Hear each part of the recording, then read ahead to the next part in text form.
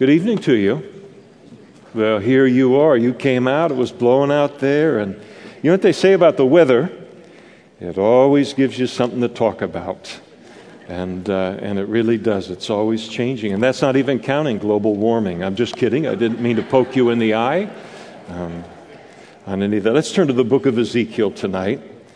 And Sunday nights through the Bible, Genesis to Revelation. If you're with us tonight and you don't have a Bible, you will be lost tonight without a Bible. So just flag one of these guys coming up the aisles right now, and they'll put a Bible into your hand marked to our passage.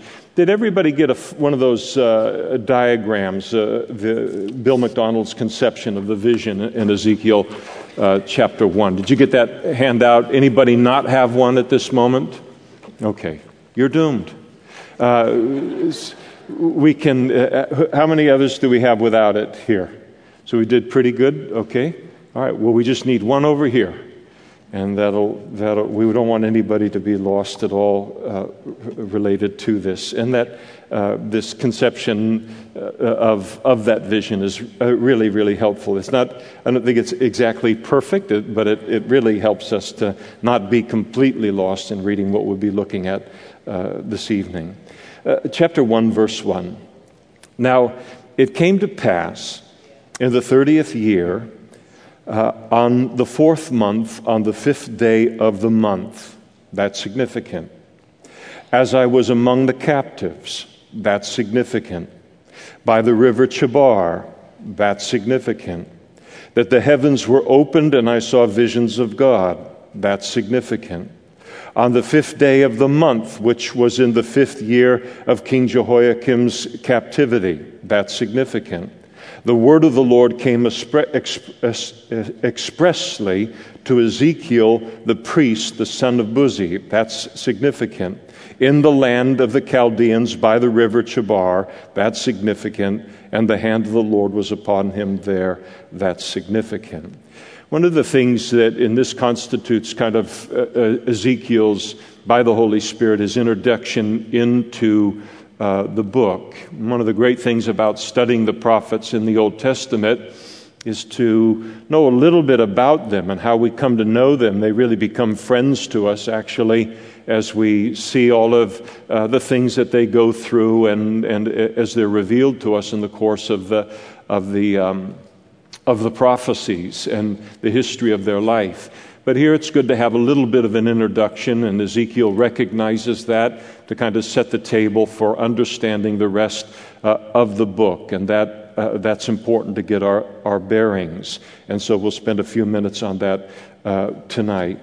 Ezekiel introduces himself there in verse 3. His name means God strengthens, or strengthened by God.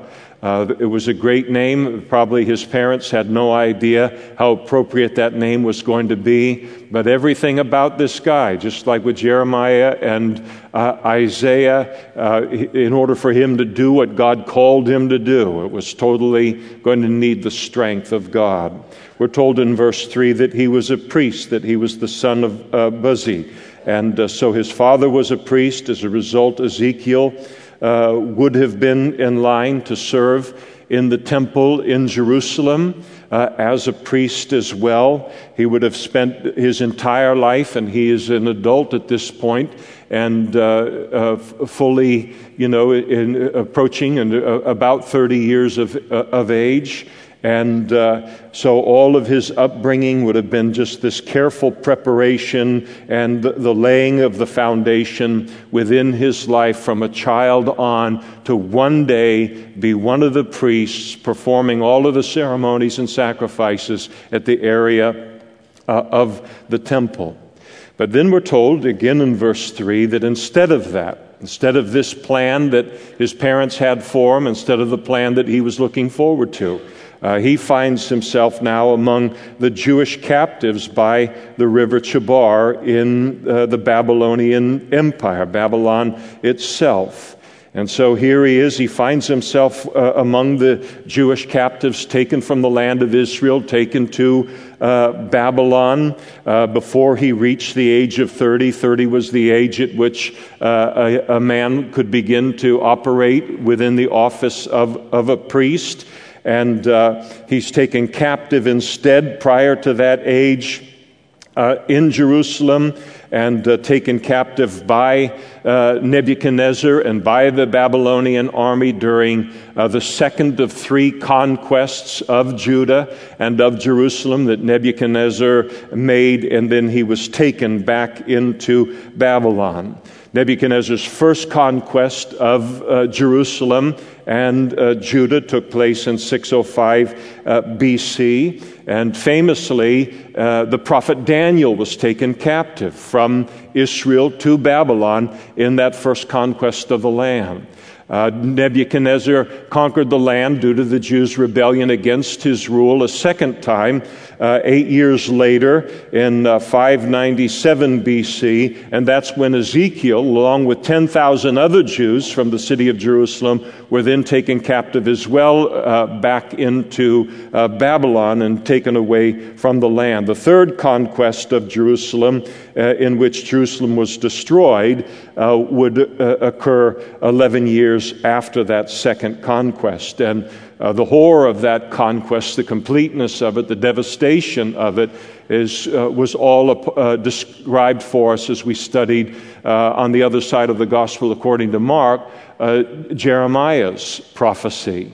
And then the book of Lamentations, which describes the condition of Jerusalem following that third conquest. It was an utter devastation of the land. They had just pushed Nebuchadnezzar so far that he said, all right, I'm coming in for the third time to put you people in your place. You don't understand who I am and that I don't have to put up with this nonsense. And he levels everything when he comes in the third time. Ezekiel was a contemporary of Daniel the prophet. And both Ezekiel and Daniel, to help us understand how these different people and ministries interweave, both Daniel and Ezekiel would have been raised in Jerusalem under Jeremiah's prophecies. Jeremiah prophesied for a 40-year period from the devastation, the destruction, ultimate destruction of Jerusalem back 40 years. So in their love for God and their desire to serve God, they would have been very familiar with his ministry and with his prophecies. But both of them, Daniel and Ezekiel, they're now at the same time, they're captives in Babylon. Daniel is a captive to Nebuchadnezzar, and he is kind of serving. He is a slave in the capital city of Babylon, the city of Babylon. And Ezekiel finds himself some 50 miles southeast of the city of Babylon, which is a city called Tel Abib, and we're going along the river Chebar. And in the word Tel Abib, the name for that town, that kind of settlement, it's really kind of a slave encampment that was probably built in large part to house the slaves that were coming into Babylon from all over Babylonian empire in order to provide cheap labor for the advancement and enrichment of the empire. And the word Tel Abib, it means the mound of flood. And the city was probably named after the annual kind of spring floods of the river. This little city was located here on the river Chebar, and which was really kind of just a gigantic irrigation canal that came off of the Euphrates River. And what this river Chebar did is it supplied water to a heavily agricultural area in that part of Babylon in order to supply the water for the raising of the crops and the food for Babylon and the Babylonian Empire. And so when you have that kind of thing, and of course agriculture is still today, but is mechanizing by the year. In those days, it was all just pure labor. And so they would bring these captives into these places. They brought a large number of Jews from Jerusalem, put them in Tel Aviv, and it was kind of a work camp now, a slave camp, where they're going to be involved in producing food for the empire. There's no record that Daniel and Ezekiel ever came into contact with one another. Ezekiel does mention Daniel several times in this book, but Daniel never mentions him. They may have been very well aware of one another, but maybe didn't fit into Daniel's prophecies. Ezekiel's ministry, as I mentioned, in Babylon, it overlaps the latter years of the ministry of Jeremiah in Jerusalem. When he mentions there in verse 1, the 30th year, that probably refers to Ezekiel's age at the time that he begins his prophetic ministry, which starts immediately here in this first couple of chapters. So he's probably 30 years old when all of this begins to, that's recorded here, begins to happen in his life. He was probably 25 years old when he was taken captive from Jerusalem to Babylon, and then all of these events occurred now 5 years later at the age of 30. And so if he had still been, and I think this is significant to realize, if Ezekiel had still been in Jerusalem at this time, he would have been beginning his priestly duties for the land of Israel. The priest served from the age of 30 to 50. And he would have been starting that ministry. Instead, God pulls him into this prophetic ministry that's going to cover a period of 22 years. At the time of the start of Ezekiel's ministry is given to us there, verses 1 and 2. And the 5th day of the month, which is the 5th year of King Jehoiachin's captivity. And so we know from this that Jerusalem's final destruction is still about 6 years away from the date of the beginning here of Ezekiel. Ezekiel dates his prophecies very, very specifically. You know, sometimes you'll hear people say, "Oh, that Bible, it's all just fables and it's all myths, and people just have made all that stuff up." And I think to myself, I don't know what Bible you're reading. It kind of reads like history to me. It names days, it names months, it names years, it names kings, it names cities, it names places. It's not a mythology. It's a spiritual history of the world, actual events that have happened. And Ezekiel wants us to know that. Ezekiel's audience, and this again is important here in verse 1, were the captives, Jewish captives like himself that had settled into Tel Aviv around the river Chebar. And so here you have Jeremiah. He is prophesying to the still rebellious Jews in the city of Jerusalem. And Ezekiel is prophesying to another section of Jews that are also still rebellious against God, but now they're located in Babylon. And the reason that Ezekiel has to minister to these Jews that are now in captivity to Babylon is because they considered their being taken captive and taken to Babylon as a temporary setback. The prophets, the false prophets in Jerusalem, you might remember, were still telling all of the people, yes, we've been defeated by Nebuchadnezzar twice. But we still have the temple, we still have the sacrifices, we still have the law, and even their secular leaders, their kings, were working to establish an alliance with Egypt in order to come out from under the dominion of Babylon. And so these false prophets were saying, yeah, I know it looks bad, but we've still got these things, and there's no way that God would ever let the Jewish temple, his temple, fall into the hands of those lousy pagans that are the Babylonians. We may be bad, but we're not as bad as them. But they were worse than the Babylonians. Because they knew better than to be living the life that they were living. And so they had this false confidence that we're going to go back to Jerusalem, Babylon is going to fall, Nebuchadnezzar is going to be defeated, and this is a temporary setback, this time that is going to be spent in Babylon. And you remember that Jeremiah had to send a letter by messengers. All these messengers were sending letters back into Babylon, telling the captives, don't settle down, don't build houses, don't have children, you're not going to be there very long, you're going to come back to the land. And Jeremiah said, no, you settle down and build those houses and have families and marry and become and reproduce and strengthen your numbers there, because you're going to be there for 70 years. And so all these false messages were going on in Babylon, and so God raises a prophet up, Ezekiel, to speak to the Jewish people there the truth in the same way that Jeremiah was in the city of Jerusalem. Now, the message and the theme of the book of Ezekiel in terms of the present, and it deals with a kind of a near part of Jewish history and then a far part of Jewish history. It spoke, as Jeremiah spoke these words to the Jewish people there in Babylon. It explained to these Jews that were there that their captivity and the destruction of their homeland was going to happen, and it was going to happen because of their rebellion against God. And he makes that clear over and over and over again.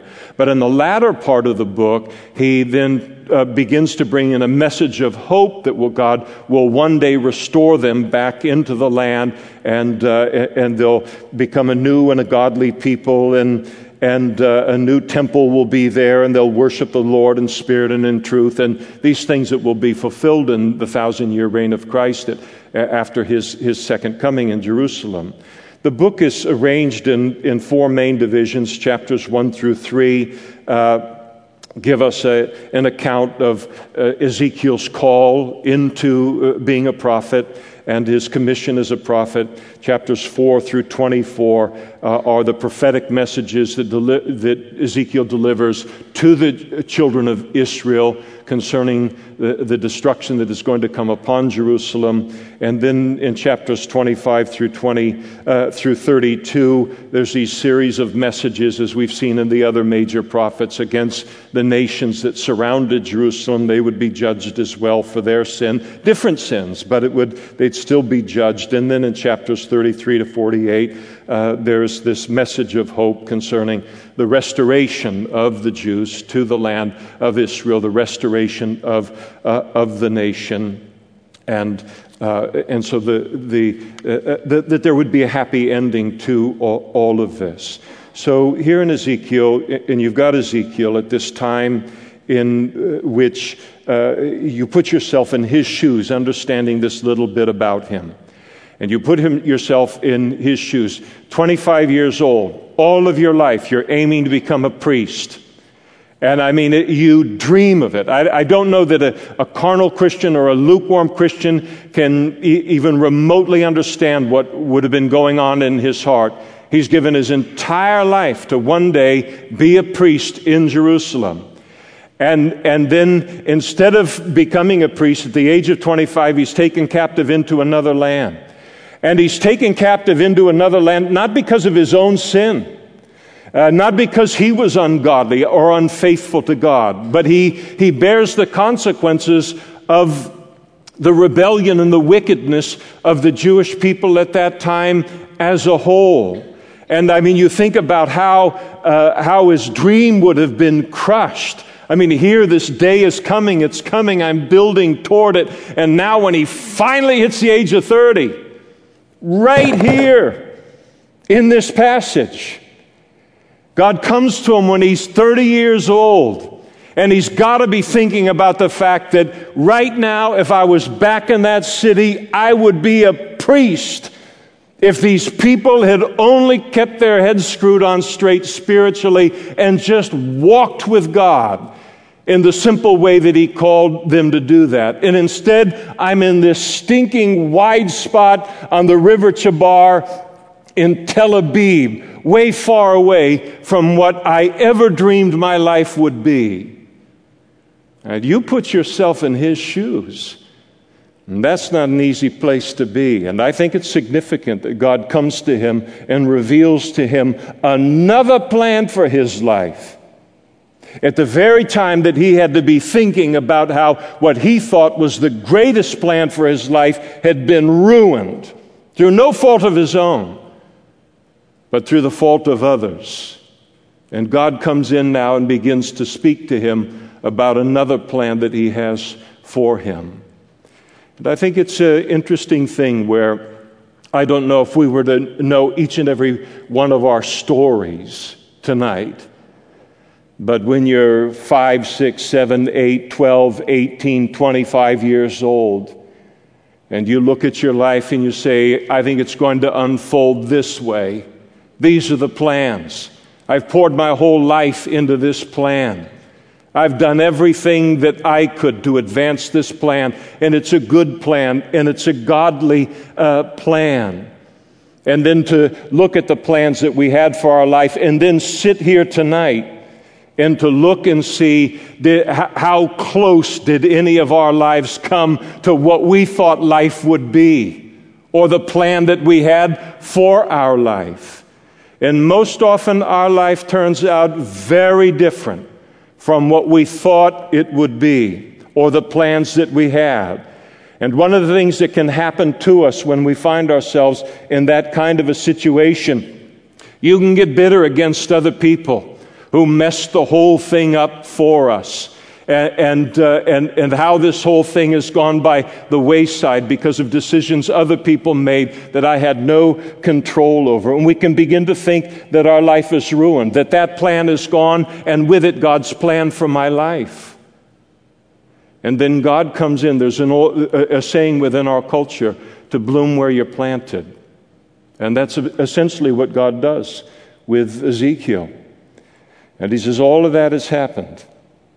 And even though your plan, the plan that you thought was going to unfold related to your life, is in the rearview mirror, it's long gone, it is gone.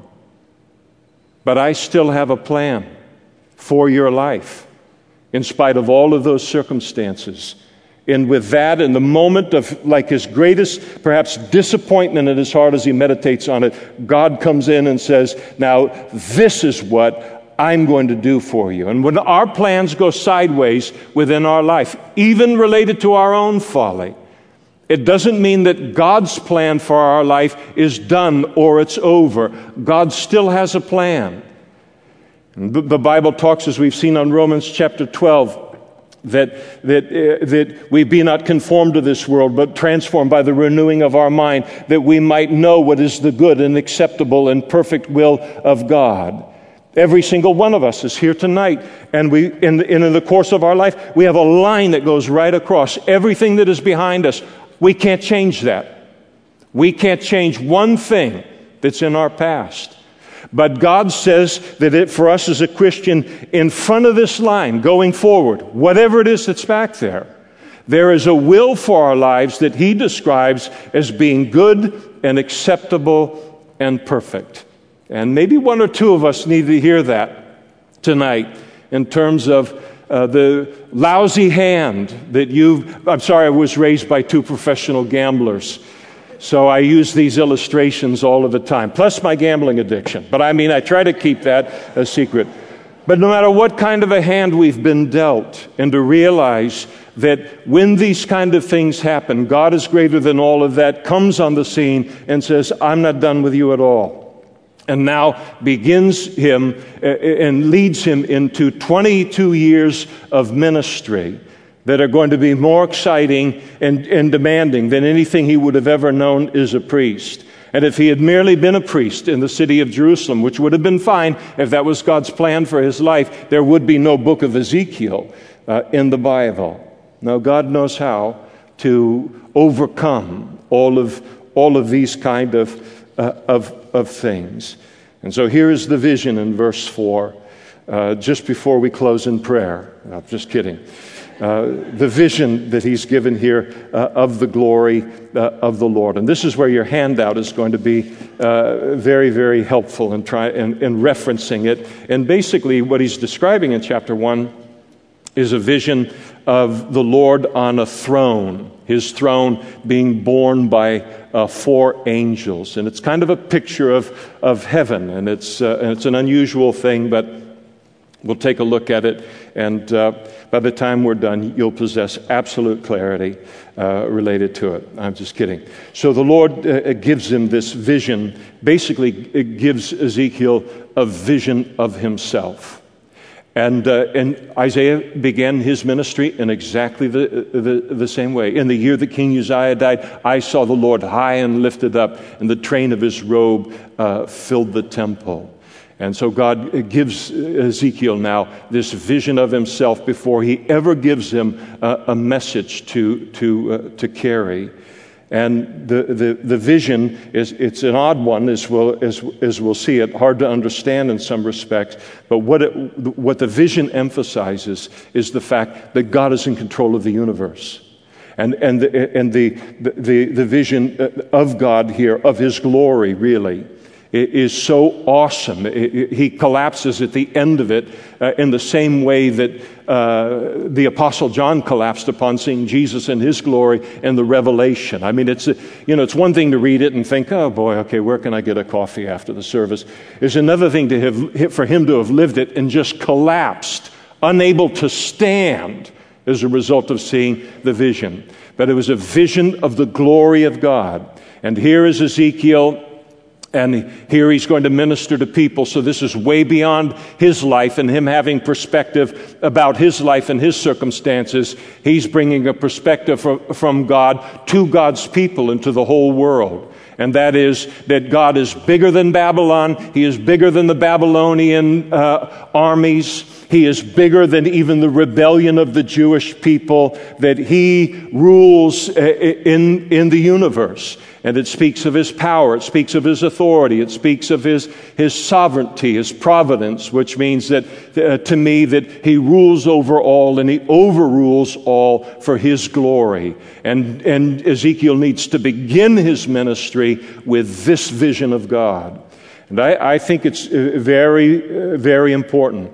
It's important that in anything that God calls us to, but I think if somebody's being called certainly to be a pastor, to be called a prophet as Ezekiel was, but really in anything where we're ministering the Word of God, that there needs to be not only a working knowledge of the Word of God, but a vision of God, a vision of His greatness, a vision of His power. Because what He calls us to do in these realms, there's a great price that's paid there. There's going to be great opposition on the physical realm, in the spiritual realm. And we have to know God, know Him well, know Him by experience, know Him in a deep personal relationship, because just knowing about Him in our noggin from the Word of God, but it hasn't gone into our relationship with Him, we will never make it. And so the necessity of a vision of God, and a vision that God is calling me to do something impossible for me, but it is not impossible for Him. And this is what Ezekiel needed to know. And so God gave him a vision of his glory to drive home these great truths. And then I looked, and behold, as he describes the vision itself now, and behold, a whirlwind. And so you've got this gigantic kind of windstorm that is going on that he sees. So there's this whirlwind, he says, and it was coming out of the north. And significantly, the Babylonian army was going to invade Israel once again from the north. And here is the recognition that when the Babylonian army conquered Jerusalem a third time, it wasn't just them. It was God in His glory, God in His judgment, bringing them as an instrument of His judgment to do this refining, chastening work among His people. So He sees this gigantic windstorm that's coming out of the north, and there's a great cloud with raging fire engulfing itself. So He sees this windstorm, and then if you've ever seen, we have the advantage of having seen a movie or two perhaps, that they didn't have 3,000 years ago, but you see the explosion of an atomic bomb or an explosion of petrol or something like that, and you see how it explodes, but then the explosion is building out upon itself. It's engulfing itself, and this is the kind of flame and fire that he sees raging coming out of the windstorm, and the brightness was all around it, and radiating out of its midst like the color of amber, which on the color spectrum is some combination of orange and yellow. In the midst of all of this radiating of this color coming out of the midst of the fire. And so this incredible awesome kind of thing that is going on and that he sees, and of course all of it, the fire so often in the Scripture speaks of God's holiness and the judgment now that was going to come upon Judah, not out of some whim on God's part, but coming out of His holiness. And then with that great thing that got Ezekiel's attention, and also then from within it, as he's watching all of this, came the likeness of four living creatures. And it's important to recognize and underline, at least in your mind, that word likeness, because he's going to use the word like or likeness over and over and over again in this vision.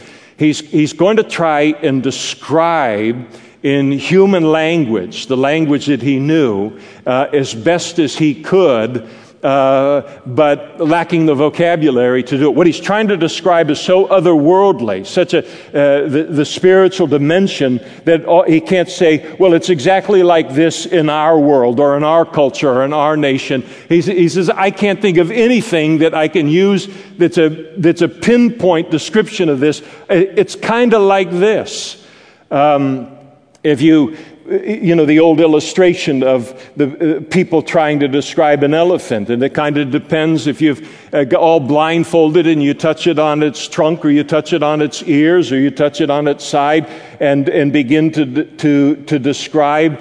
It's hard to describe it. Tom and I had the privilege of going to India once, and way back when, and India has modernized a lot, but one of the things that was hard in visiting India and then coming back to the United States, and people saying, what was it like? And you couldn't say, well, it was just like this here. At that point in time, there was nothing in India that was like the United States, and nothing about the United States that was like India.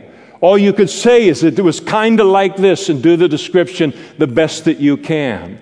And to realize that this is exactly the awesomeness of the spiritual realm and the angelic beings that he is seeing here. And he says, I don't have the vocabulary, I don't have a point of reference with which to accurately describe it to you. But I love it. I get a little excited about all of this. We're going to see these creatures one day. So he says, from within this great explosion and fire and awesomeness came the likeness of four living creatures. And this was their appearance. They had the likeness of a man. And each one had four faces, and each one had four wings. And their legs were straight, and the soles of their feet were like the soles of calves' feet. They sparkled like the color of burnished bronze. The hands of a man were under their wings on their four sides, and each of the four had faces and wings. Their wings touched one another. The creatures did not turn when they went, but each one went straight forward. And as for the likeness of their faces, each one of them had a face like a man. Each of the four had a face of a lion. On the right side, each of the four had the face of an ox. On the left side, each of the four had the face of an eagle. So, we got like one face, and then we got some undeveloped property, by and large. They had one of these on each side of the head. And thus were their faces, their wings stretched upward, two wings of each one touched one another, and two covered their bodies. And so the four living creatures that emerged from this great windstorm, a fiery windstorm, we know, as we'll see a little bit later in chapter 10, where they're clearly defined as angels. And there's a very specific angel, and that is as being cherubim. In the Scripture, cherubim are always depicted as guarding something that is holy, something that is sacred. And their responsibility was always to prevent anything unholy from coming into the presence of the Lord. After the fall of Adam and Eve in the Garden of Eden, it was cherubim who were stationed at the entrance of the Garden of Eden to guard against them re-entering as sinful human beings into the presence of the Lord.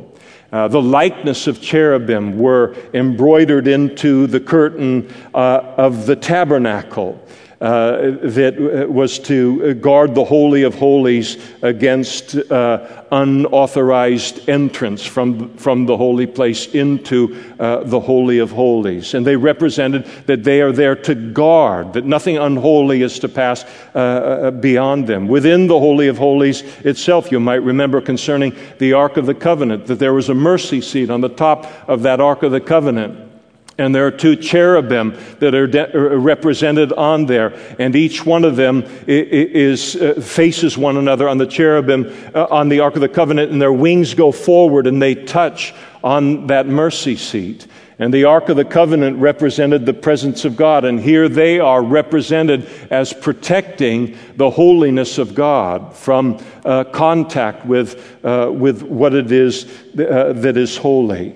And the reason that all of these things were done in terms of the imagery within the tabernacle and then ultimately with the temple, and the reason that these cherubim were represented within the linens were to communicate to the people, even though under the Old Covenant, certainly to us under the New Covenant, to remind them of the incredibly active activity of angels around that entire scene.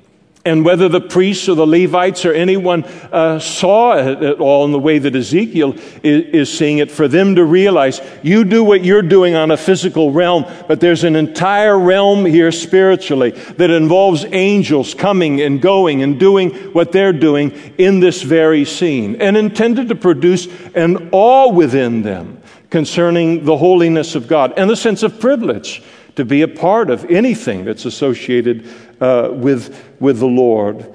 Now, in terms of their appearance, as he describes it there in verses 5 through 8, he says the likeness of their body was like that of a man. It wasn't exactly, but the best thing he could come up with is it's like a human being.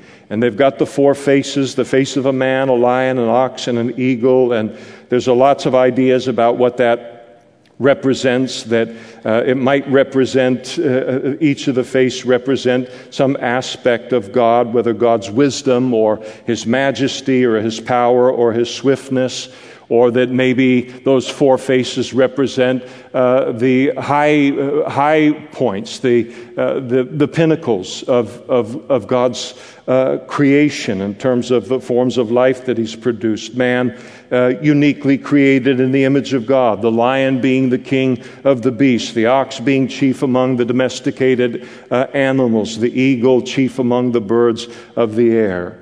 There are others who, and I think this is probably a little bit closer to the truth on things. The Bible says that the volume of the book testifies of Jesus.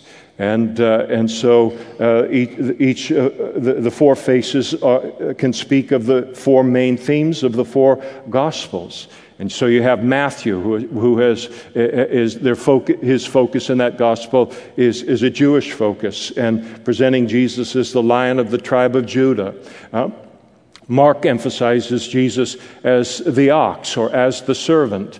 Luke emphasizes the humanity of Jesus. John emphasizes the deity of Jesus, perhaps represented by the eagle. We won't solve it, but it's food for thought. He describes their wings there in verse 6. Each of them has four wings, and with one set of wings they cover their bodies. There's a modesty, a holiness, even with the angels in that way. And then with a second set of wings that they have, they stretch them out in order, as you see in the picture here, where they make contact with the angel who is a part of the other corner of this great procession of this throne, and touching, kind of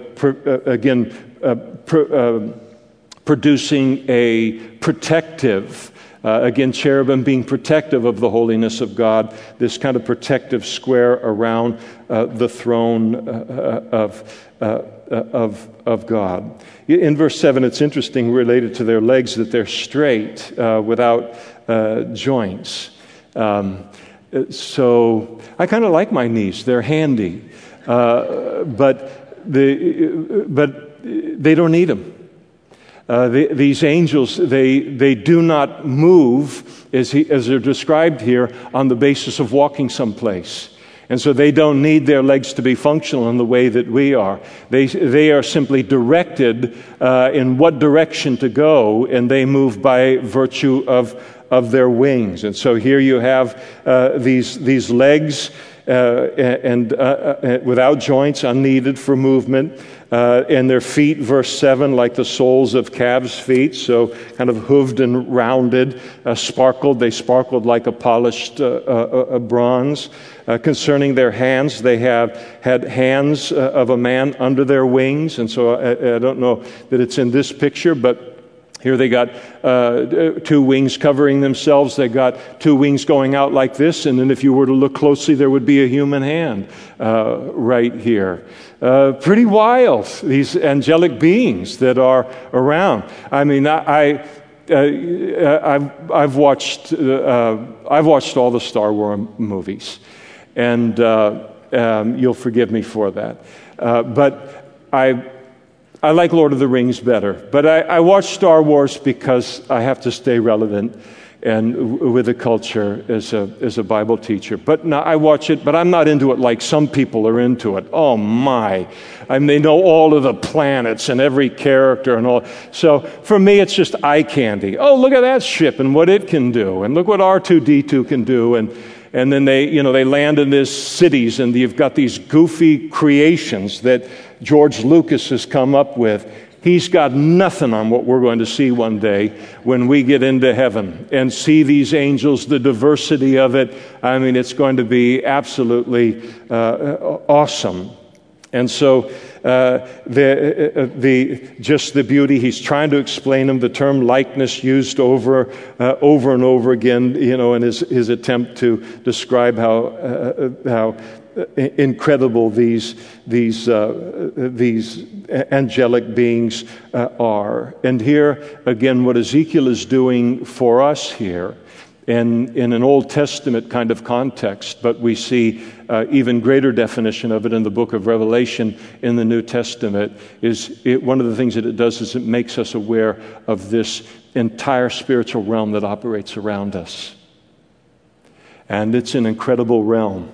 I mean, God's never given me, I've never seen an angel that I've been aware of. I've never had a vision of anything like this. I see the descriptions in the Bible, and they're enough for me, apparently, because God hasn't given me any more related to that.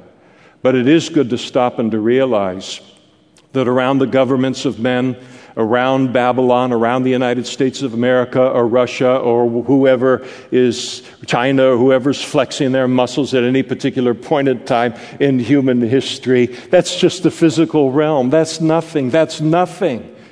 The real realm where the real power is, where the real activity is going on, is in the spiritual realm, and it is as active in that realm on a daily basis as the physical realm is active in its own way.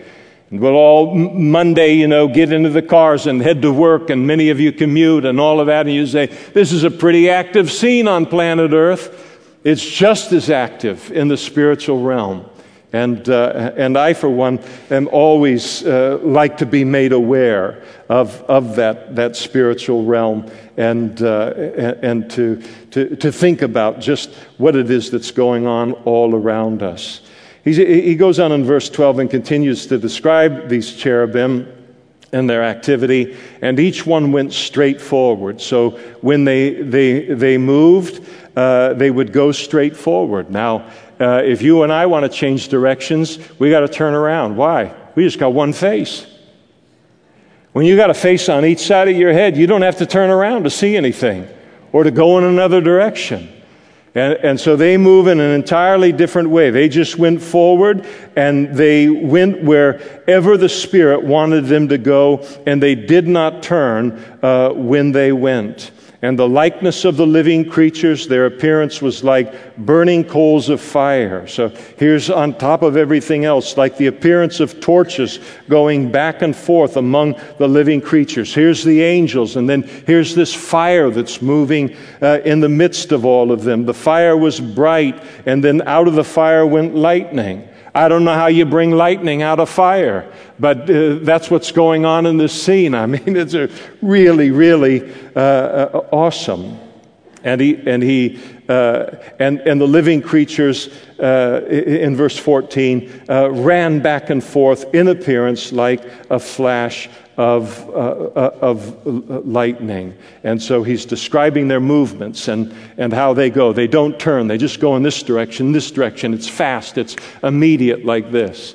And it's probably this description of these angels here and in this section of Ezekiel chapter 1 that get UFOologists all excited. And there's some people that get into that a lot. Is there life on other planets and this kind of thing? I'm pretty concerned about the one the planet I'm on at the moment, so I can't really be worrying about where there might be other life or whatever. But those kind of discussions, if that's something that you love to have with your friends and all, good.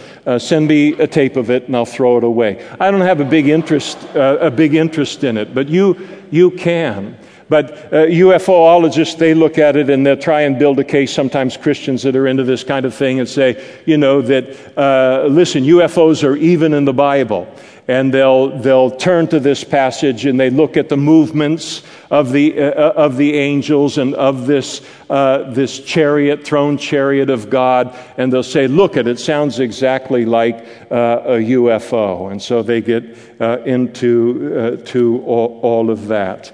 And I don't know anything about all of that except that if somebody were to see something like this, they're not seeing a UFO. I'm not saying that these are UFOs, not UFOs, or what. I am saying they're not UFOs. If you saw something like this, you're not seeing a UFO. You are seeing a manifestation of the spiritual realm. That is happening. The problem you have to be careful with is that there are a lot of fallen angels as well that are just as awesome in their own way. And so just because, wow, I saw there was this UFO or this kind of supernatural experience, and so this, whatever comes out of it must be true or whatever, a nonsense at all. But this isn't extraterrestrials in any way. This isn't what Ezekiel is talking about at all. He's talking about angels and that entire angelic realm. And then in verse 15, now as I looked at the living creatures, behold, a wheel was on the earth beside each living creature with its four faces. So each of the four creatures has a wheel associated with it. And then the appearance of the wheels and their workings was like the color of beryl. And all four had the same likeness. The appearance of their workings was, as it were, a wheel in the middle of a wheel. And so somehow he's describing the wheels and how they operate in kind of like a ball-bearing kind of fashion. They can roll in any direction instantly, the wheels that are associated with this chariot of the glory of God. And when they moved, they went forward or toward any one of the four directions. They did not turn aside when they went. And as for the rims of these wheels, they were so high, they're so big. He says they were awesome.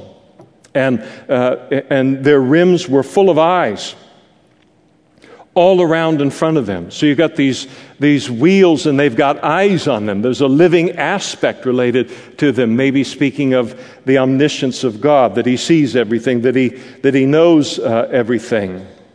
And when the living creatures went, the wheels went beside them. And when the living creatures were lifted up from the earth, the wheels were lifted up. And so the chariot could operate on the ground. It could operate in the air. It could move. And that's the place that the wheels played in all of this.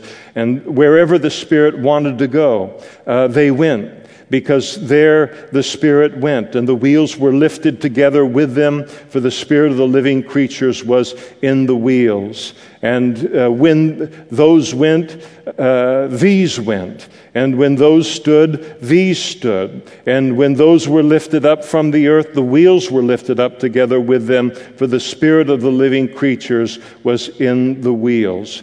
And so here you have the movement of this throne chariot of God is occurring as it talks about Spirit here. I believe that's a reference to the Spirit of God upon the throne, directing them in terms of going in this direction and that direction, and so this interaction of the Creator with the creation for this entire scene. And remember, angels are created beings, but the angels weren't moving. The cherubim weren't moving on their own. They received intelligence in some way from God on the throne, and then moved accordingly. And the likeness of the firmament above the heads of the living creature was like the color of awesome crystal stretched out over their heads. And so you see in your picture the firmament, it is this great sea of glass, or this sea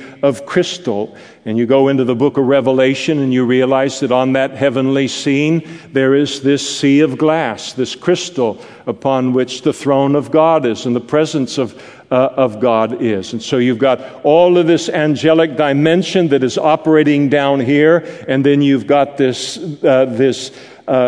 sea of glass that is above them that they are transporting, and then the throne carrying the glory of God above that. Again, the picture is very, very helpful in understanding it. And then under the firmament, their wings spread out straight, one toward another. Each one had two which covered one side, and each one had two which covered the other side of the body. They supported this entire sea of glass.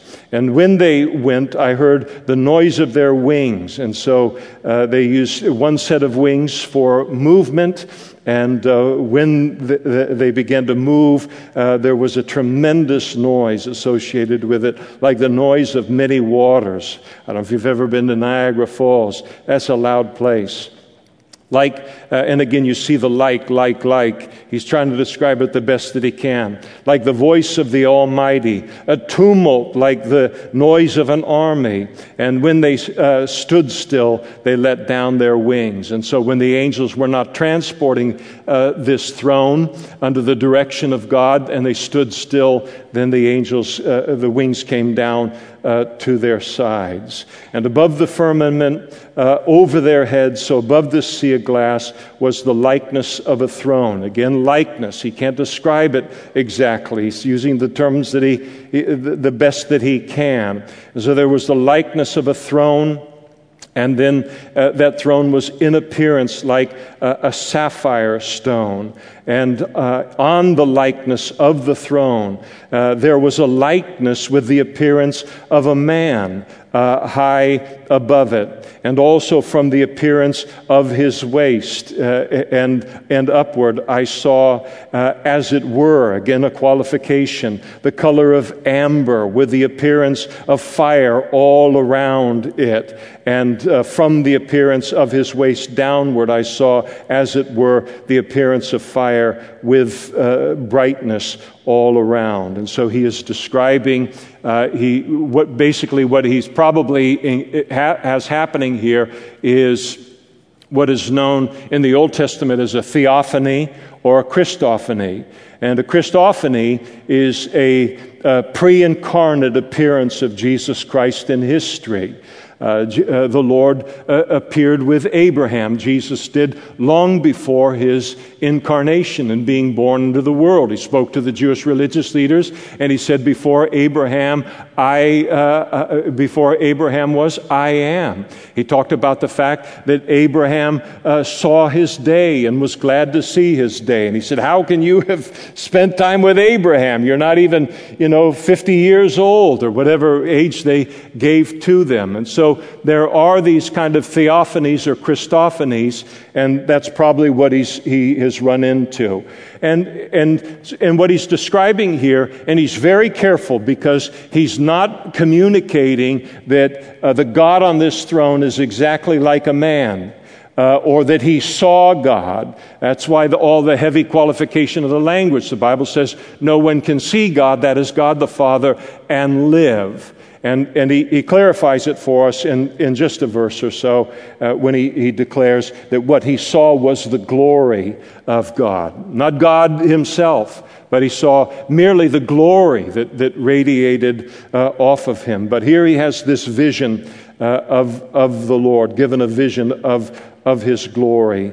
And then he says, like, again the qualifying word, the appearance of a rainbow and a cloud on a rainy day, and that surrounded this throne. And so was the appearance of the brightness all around it. And this was the appearance of the likeness of, and then here it is, the glory of God. And he's describing the glory of God. And for all of whatever we might think of this or try to understand or go, wow. See, I'm a wow person on this stuff. Some people are so troubled when they don't understand everything about God. I'm thrilled over it. The old saying, God small enough to understand isn't big enough to worship. I'm glad he's way beyond what I can understand, and that the angelic realm, to say nothing of God himself, is way beyond my understanding. And the glory of God, that this realm exists. And not just to give hope to Ezekiel, all these thousands of years ago, against all the obstacles that he would face in life, when the might of Babylon and even the nuttiness of Babylon and Egypt was kind of sucking up all of the oxygen in the air and making everyone terrified that Babylon or someone else was in control of human history. And he's given this glimpse to realize, no nation, no world, no individual is in control of anything. And here is the throne that is never empty. Here is the throne that is above all thrones. I'll tell you one thing. I don't know how many of you are like royalty people. My mother-in-law she loved Diana, the princess, and anything having to do with England and whatever parade they're going to have, and whoever is going to get a crown put on their head, she loves that. She'll buy the People magazine's 2 issues before it happening, when it happens, and afterwards. And I get that. I personally, I don't have a problem with tradition and these kind of traditions that occur, on a physical kind of level. But you've never seen anything like this on TV in terms of, now that's a throne. I never saw who was on the throne. You couldn't. You'd have died if you saw it. All you can see is his glory, like he spoke to Moses. All you can see is my backside, the glory. You can't see me and live. What we're going to see one day. And it gives us a picture and an image. You remember the Apostle John, when the youngest of the apostles, and when he's around with Jesus and they're eating and all, and he's sitting closest to Jesus, they estimate that he's probably not only the youngest, but maybe only 16 years old at the time. And the intimacy that he knows with Jesus. He asks him anything. He sits close to him. There's no kind of fear or anything like that in the relationship. And then when he receives the vision on the Isle of Patmos, that is the Revelation, the final book within the Bible, and he sees Jesus in his glory, he is like the scarecrow in the Wizard of Oz. He falls down on the ground for his life as dead. And one day, when we enter into that realm as Christians, and we're going to need a new body for it, but to stop and to think, when Jesus prayed on the night before he was crucified, and he prayed to the Father, among many other things, Father, would you restore the glory to me that I once had in heaven before I came into this world. And this gives us but a glimpse of the kind of glory that he left to come into this world in order to save people like you and me and bring us into a relationship with him. It is going to be something someday to be in the midst of all of it. And so Ezekiel's reaction to it is the same as Isaiah had of his vision of the Lord Jesus actually, in Isaiah chapter 6, John in the Revelation. And when I saw it, I fell on my face and I heard the voice of one speaking. And so we'll stop there tonight. I'd hope to finish the book, but anyway, this is as far as we got. Amazing introduction. Let's stand together and let's pray.